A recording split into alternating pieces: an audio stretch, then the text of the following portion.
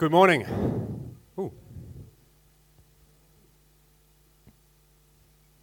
Right, I think we're sorted. Good morning.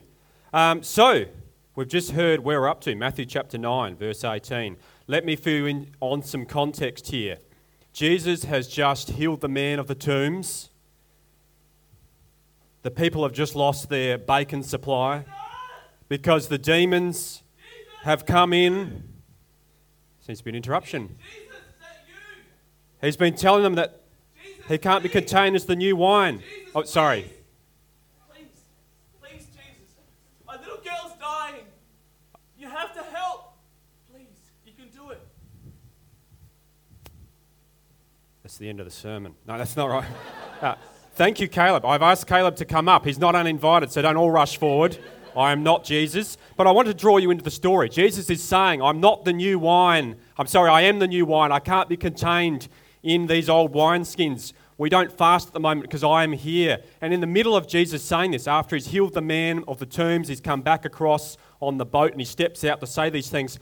Right then and there, this man Jairus appears and interrupts. And you'll notice that in verse 18 it says, while he was saying this, a synagogue leader came. So Caleb did that so well.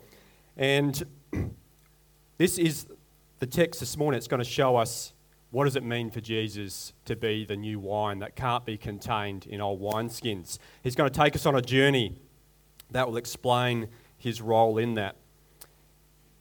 It's interesting to note that in Mark 5 and Luke 8, the parallel passages, that we see this man is Jairus. He's a religious leader. His posture is much like Caleb's. He falls at Jesus' feet. So he knows who Jesus is. It says in the other parallel accounts that his daughter is dying. In Matthew, he's sort of telescoped the events and shortened it for us. But in these other accounts, he says, my daughter's dying, come quickly. Jesus doesn't say anything in our text here. He comes and follows Jairus. At this point, we have an interrupted journey. Just then, don't worry, there's no one else coming. It's all right, it's just Caleb this morning. But right then, a woman who had been subject to bleeding for 12 years comes up behind him and touches the edge of his cloak.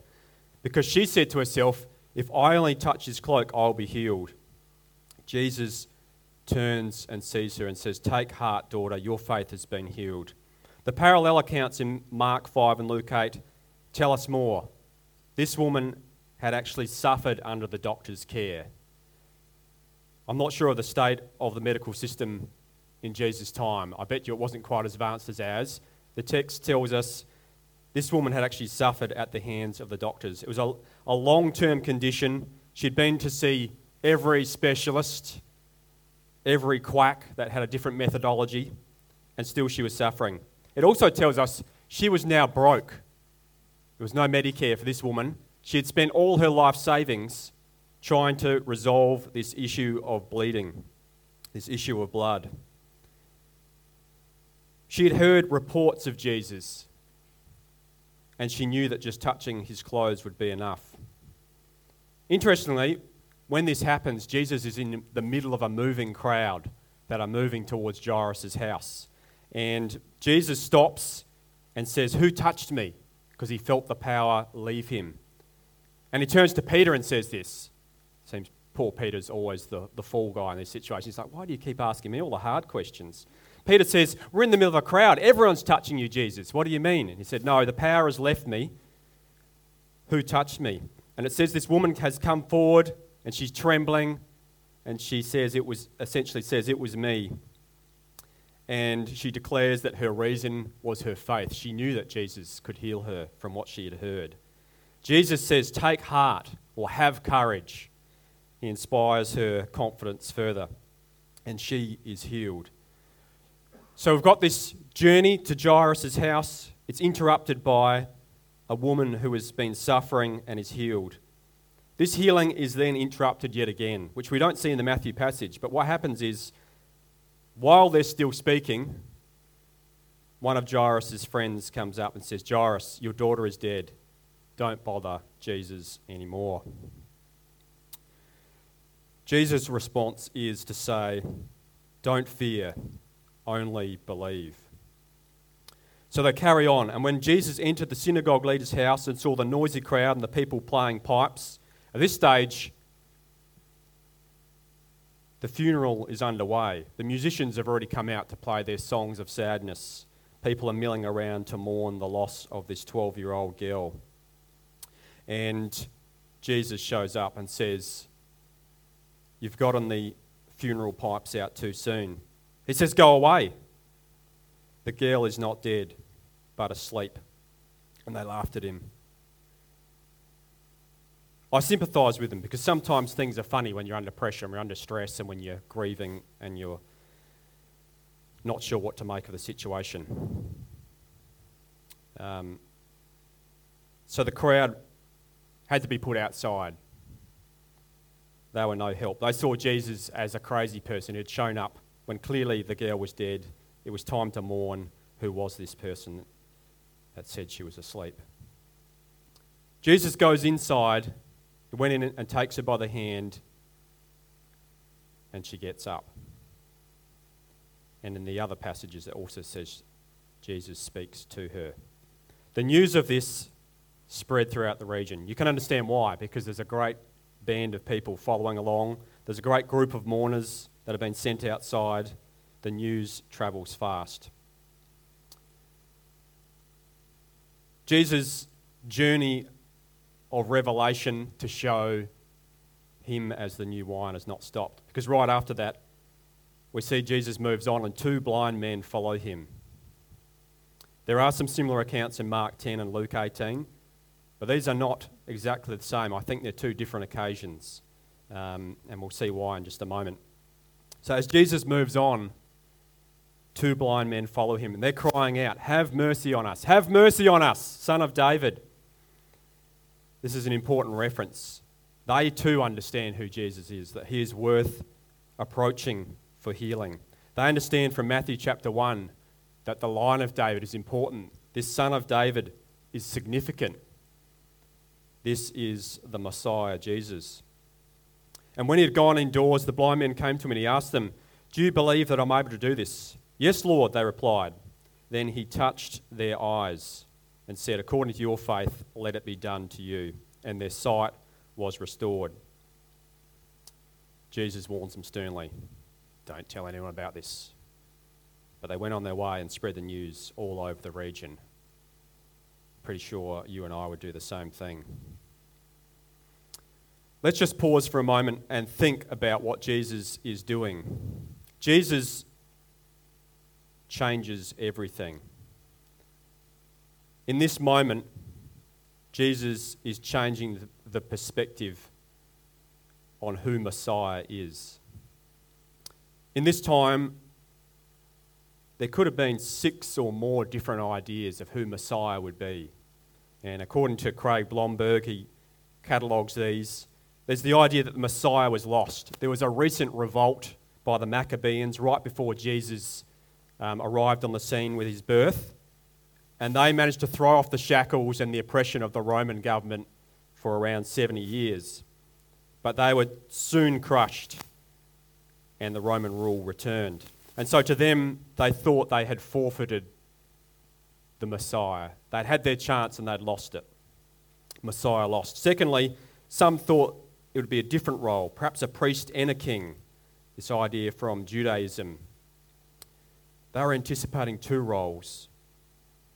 Others thought it'll be a new warrior, a warrior king who would help us shake off Rome yet again. Others thought it'd be the one to bring the end of time and to restore order.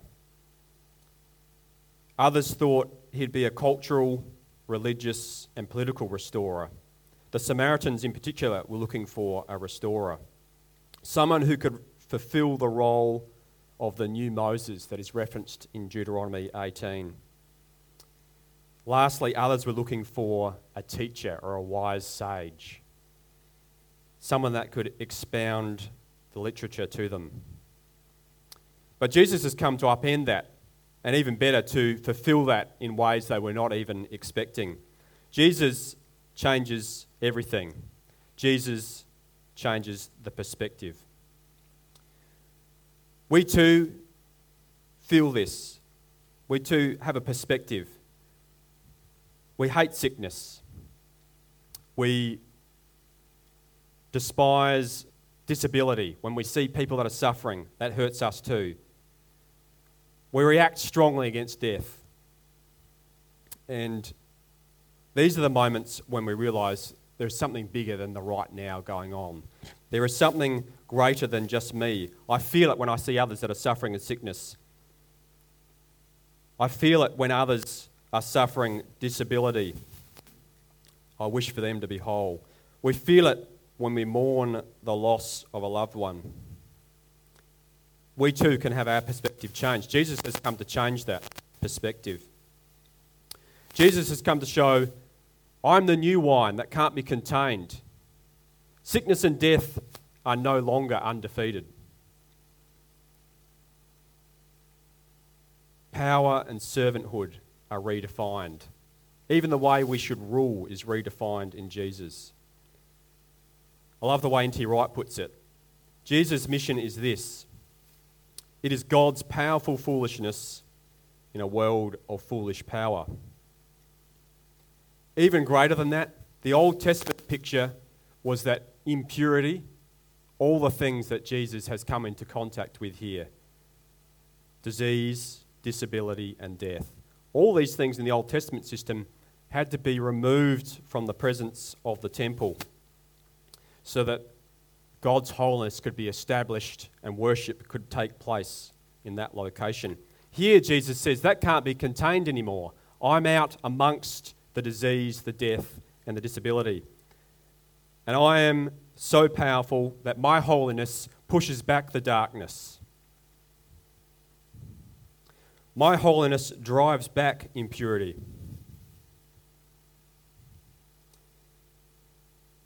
This is the new wine. Jesus has come to redefine what it means to worship God. It is no longer confined to one space. Jesus is now amongst us in this picture, in this story.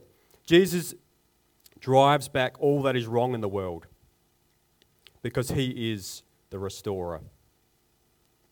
Jesus explains what it means to live with right ethics in chapter 5 because he is the wise teacher. Jesus will restore proper and just ruling because he is the King. Jesus allows us to worship freely with God because he is the priest. Jesus has come to fulfill these expectations of Messiah in ways never thought possible. Jesus drives back the impurity.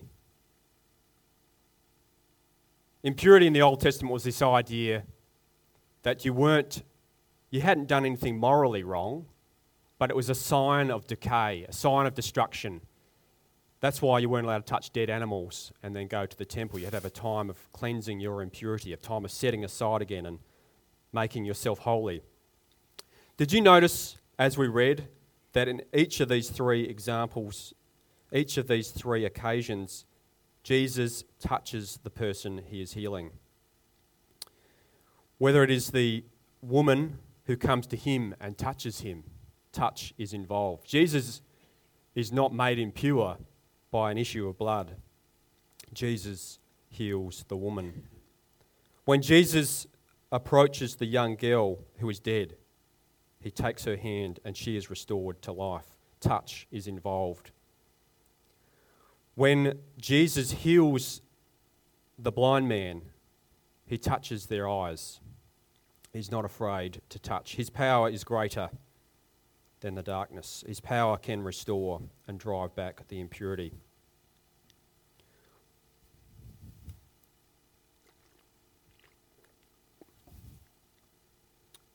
Sometimes we ask ourselves, why didn't Jesus heal everybody? Because Jesus has changed everything. He's changed our perspective. Jesus is changing everything. The process is ongoing. He showed us and is showing us what restoration looks like.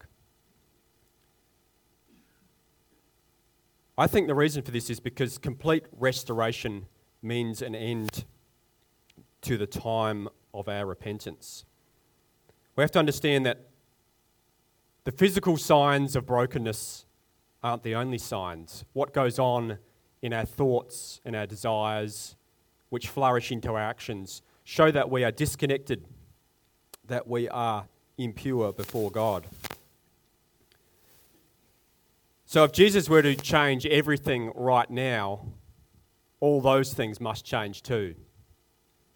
And that means unless you have Jesus as your high priest who allows access, who trusts in the work of Christ to restore your relationship with God, to find belonging with Him, you would be under judgment because you are currently separated by your vital impurity.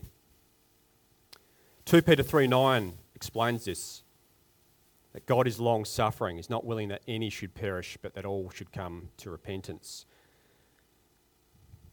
So just remember that.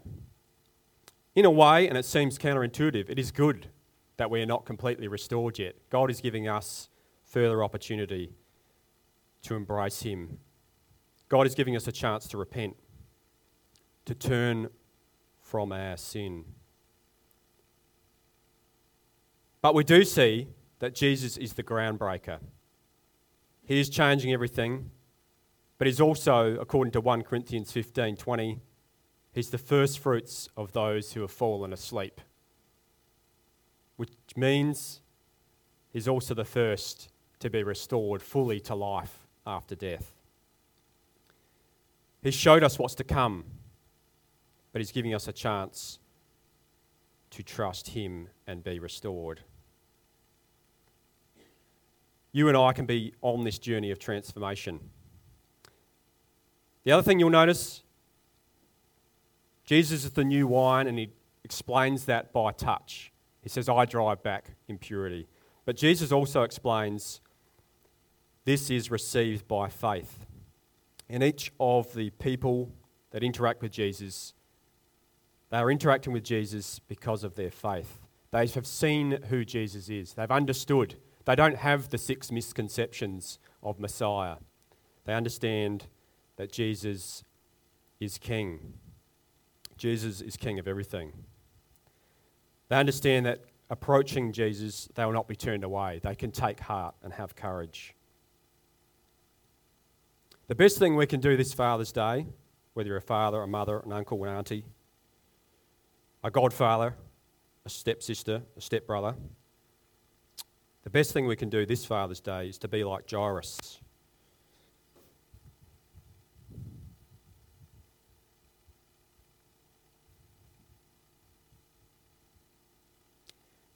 And take someone to Jesus.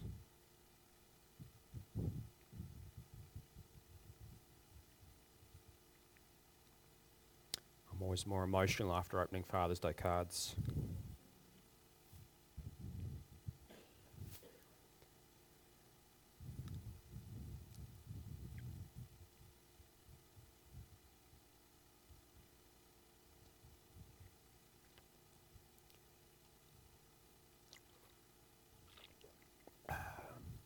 I'm also more emotional after weddings. I have the double whammy. But the best thing you can do this Father's Day is be like Jairus and take your relative, your child to Jesus, your friend to Jesus, because you've seen what He can do. The good news this morning is that Jesus has changed everything, including our perspective. He is changing everything, including our chance to repent and be restored fully, both morally and physically. And we've seen that this has not happened completely yet. We do see people healed. That is not always the case. But we also understand from Scripture, Jesus will change everything. Our best life now is the message we're told over and over. Live your best life now. The best life now is not your Christian hope. There's some good advice in live your best life now. The idea perhaps you could scripturally support with, don't be anxious for tomorrow, because today's got enough worries. That's good advice. That's scriptural. But the idea that the only thing you've got going for you happens in the moment today, that you should pin all your hopes and dreams on what happens today, whether that be your relationships or your career or your social status. The Christian hope is far greater than that. What we see is that all those that are outside of Christ, both great and small, according to Revelation 20 and 12, will be judged by their actions. The restorer will come, and real injustice will be righted. There will be no more injustice, no more oppression and corruption from our leaders. We will not oppress and use one another any longer, because Jesus will change everything for good. We also see in Revelation that all those who are in Christ by faith will be healed. If you were to look at Revelation 21, perhaps you want to jump there with me so you can see it with me, because it's an amazing picture. Revelation 21, 3-5. It's talking about the new heaven and the new earth. It explains how Jesus will change everything. And I heard a loud voice from the throne saying, "Look, God's dwelling place is now among the people, and he will dwell with them. They will be his people, and God himself will be with them and be their God. He will wipe every tear from their eyes. There will be no more death, or mourning, or crying, or pain. For the old order of things has passed away." He who was seated on the throne said, "I am making everything new." Then he said, write this down, for these words are trustworthy and true. That's the good news that Jesus brings into this scenario. That is the big picture of what Jesus is doing. It would be easy to look at these miracles and think, Jesus can heal me, and you'd be right. But you'd only be seeing a small part of the picture of what Jesus is bringing in Matthew chapter 9. Jesus changes everything. This morning, sometimes we want the parts of restoration that suit us most. We don't understand fully the depths of restoration we need, the depths of transformation we need in Jesus. We see the outside of us easily. We see the disease, the sickness, the disability and the death with ease. But this is, in some ways, only an outside sign of what is happening on the inside, in our hearts. The good news for us this morning is that we can be transformed. We can fall at the feet of Jesus. And this morning, we need to see the issues of our heart if we are to properly fall at the feet of Jesus by faith and ask him to transform us.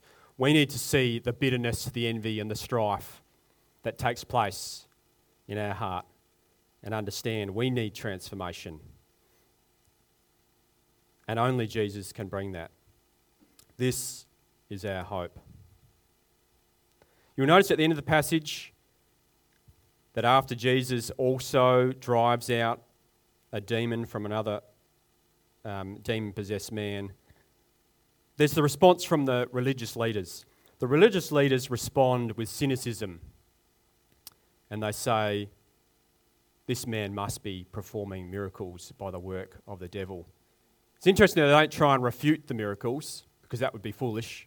There's far too many people talking about this. But they do say he must be working by another power. And later Jesus will go on to say, if I am casting out demons, but yet I work for Satan, that makes no sense, because a house that's divided doesn't work against itself. But it's sad to see the response that the religious leaders have. One of cynicism, one of protecting the old way. The one that says we need to preserve the tradition of fasting, even those traditions that are extra on top of what is prescribed, in the hope that by working harder and trusting our tradition, we'll become holy. We will separate from our impurity and we'll become closer to God. They have missed the picture. Jesus is inviting you and anyone that will listen to his words to be transformed by faith. That's a need for all of us here this morning. Because whether you are here for the first time exploring Christianity, whether you're here as a founding member, you still need to respond in faith for Jesus to transform you. You can be made new by seeing Jesus as King the first time and you become his child. But the process is ongoing as you continue to trust. You need to continue to have faith, continue to allow the light that is Jesus to expose what is in your heart. The invitation this morning is to see Jesus by faith as the means to total transformation. That means right now. That means for the future. That means we have hope for tomorrow. That means we have hope at the funeral committal. It means we have hope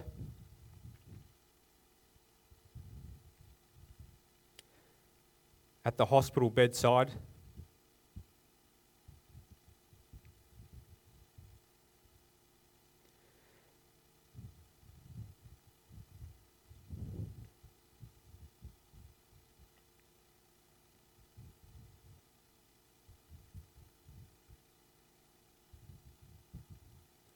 And we have hope in the final resurrection. That's the good news. There will be no more tears, no more sickness, no more death. What is your response this morning? Is the question I will leave to you. How have you seen Jesus? Have your eyes of faith been opened this morning? Or are you responding with the dangerous response of cynicism? I invite you to reconsider this morning. Whether you are already a follower of Jesus, I invite you afresh this morning to see Jesus as he is, the one that transforms everything. I invite you, even for the first time, to consider Jesus as the means to restoration, to feel a deep hope for the future that extends beyond today. Jesus changes everything. Thank you. Let me just pray for us.